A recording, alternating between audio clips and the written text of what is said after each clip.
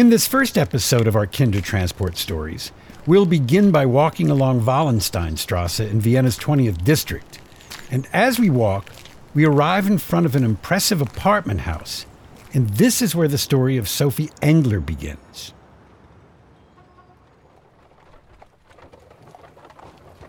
This enormous house was the very first one on our street. And it was built by the Winternitz family in 1875. When Paul Winternitz died in 1918, his widow, Irena, ruled over the house for years. In 1923, Irena's younger daughter, Clary, married a dashing young attorney, Dr. Richard Engler. And 6 years later, Clary and Richard had their only child. That would be me. Sophie. As for religion, our family was Jewish, but not very observant. In fact, when I was a child, no one asked in school or on the playground who was Jewish or not. No one cared. Then came the 12th of March, 1938, and Germans swept into Austria. Jews were being beaten on the streets, made to scrub the sidewalks. And the Nazis went looking for prominent Jews, like Richard Engler. On March the 24th, 1938, the Nazis came for him and took him away. And it would be months before we found out where they had taken him. In May 1938, all the Jewish children were thrown out of regular schools.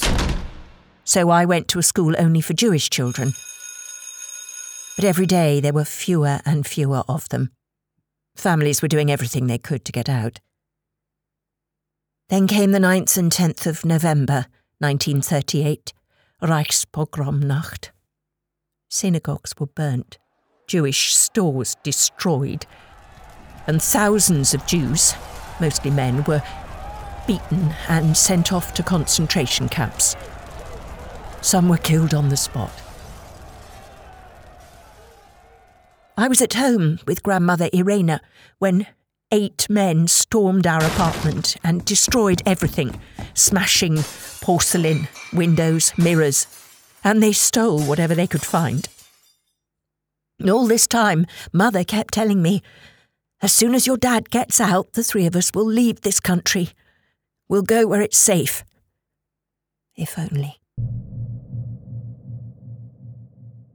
In January 1939, my mother got the message that Father was deathly ill. He was an inmate in the infamous Buchenwald concentration camp. She went to Berlin, walked into Gestapo headquarters and asked for his release papers. Incredibly, they gave them to her. Then she had to wait outside the gates of Buchenwald for 2 days and 2 nights. Richard Engler, who had spent 10 months in Nazi concentration camps, was starving and barely alive. Mother bundled him into a train, took him to Vienna and straight to the Rothschild Hospital, the only place that would still treat Jews. It was blood poisoning. He died a few days later, February the 6th, 1939. Then my mother put all her energy into finding ways to get us out. She did not find a way out herself, but she managed to find a place for me on a Kindertransport at the end of March 1939. I left with scores of other Jewish children, all unaccompanied, all going to England, all of us leaving our families behind in the Third Reich. I spent one night in London with friends of the family, and another friend of my mother took me north by train. There I was, alone, 9 years old, with my father dead, my mother far away, and this kindly woman trying to talk with me, but I couldn't understand a single word she was saying. I sat there sobbing. We changed to a bus and rode until we came to a tiny village in Scotland, close to Glasgow. In Ellen, which sits right on the western shore of the River Clyde. I was brought to two elderly unmarried sisters, Elsie and Annabel Fife. The elder one was addressed in the village as Miss Fife. Everyone called her younger sister Miss Annabel. These two ladies had spent decades teaching. Now they were retired, and standing before them was a snivelling, frightened little girl. The only thing I could say in English was, "My name is Sophie Engler." "Well, come in then, young lady," said Miss Fife. "Welcome to our home." During the first weeks, I was terribly homesick, and I was worried sick about my mother. But the Five sisters, who certainly understood children, helped me to settle in. I was encouraged to decorate my room. I was allowed to pick flowers in the garden. They introduced me to other children, and soon I started getting used to my new Scottish life. The Fives started teaching me English, French, Latin, biology, maths, and all the subjects I needed. And I was such an eager student, something that would stay with me forever. I even started writing to my mother in English. "My dear mother, today I received your parcel.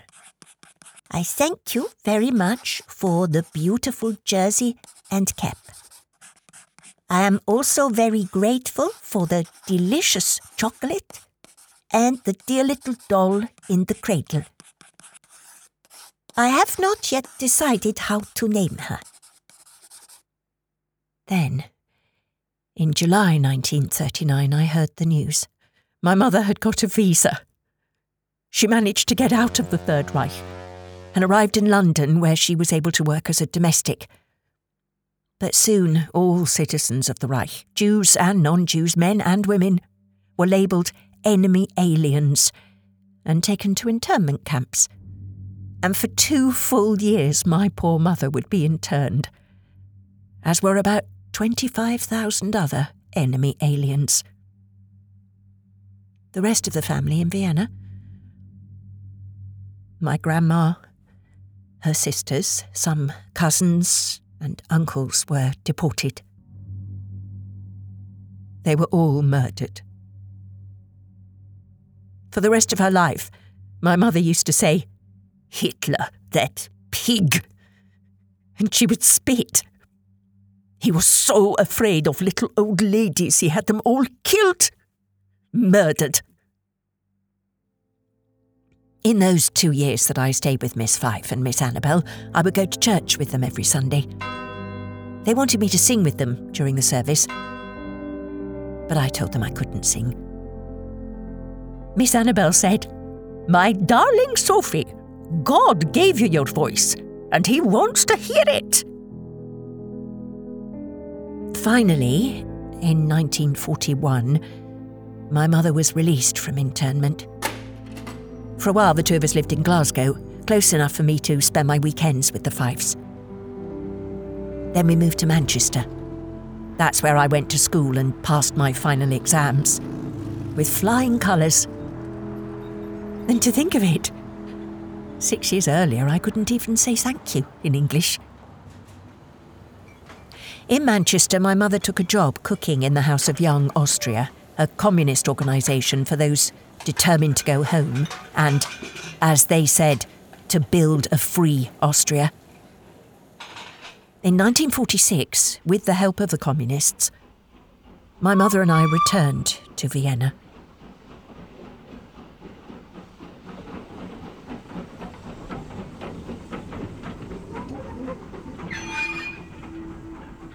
Clary was always very clear about this.